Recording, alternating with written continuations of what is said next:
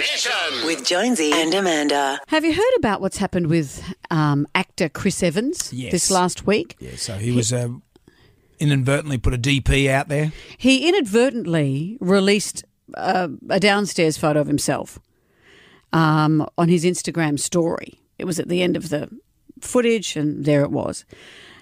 The thing is, rather than mock him, fans were anxious for him because he suffers from anxiety. Mm-hmm. Fans wanted to protect him, so they leapt to his defence and they flooded the hashtags Chris Evans and Chris Evans leak with photos of him holding little dogs, him with his arm around Betty White, these beautiful uplifting images. So if you Googled, that's what you'd see and they reminded people that he had anxiety. And people praised the kind reaction, saying, isn't the internet a great place? Look what we can do. But it does make me think of the double standard.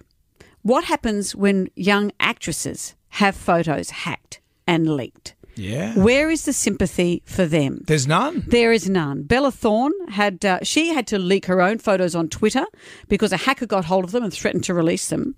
Whoopi Goldberg on The View condemned her, saying she got herself in this situation, quote, if you're famous, I don't care how old you are, you don't take nude photos of yourself. Same happened with Jennifer Lawrence in 2014. Yeah. She was blamed for, only an idiot has photos of themselves on their phone in the nude. These photos were hacked through the cloud. That's a good She point didn't you release make. them. So where's the sympathy for these people? Yeah, what's that double about? standard there. Mm-hmm. And another example of a double standard, this one I think is very interesting.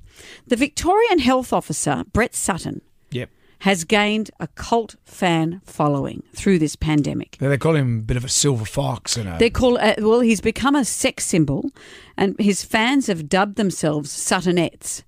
One Facebook fan page has over 10,000 followers. It's called Brett Sutton is Hot. That's only one of the fan pages.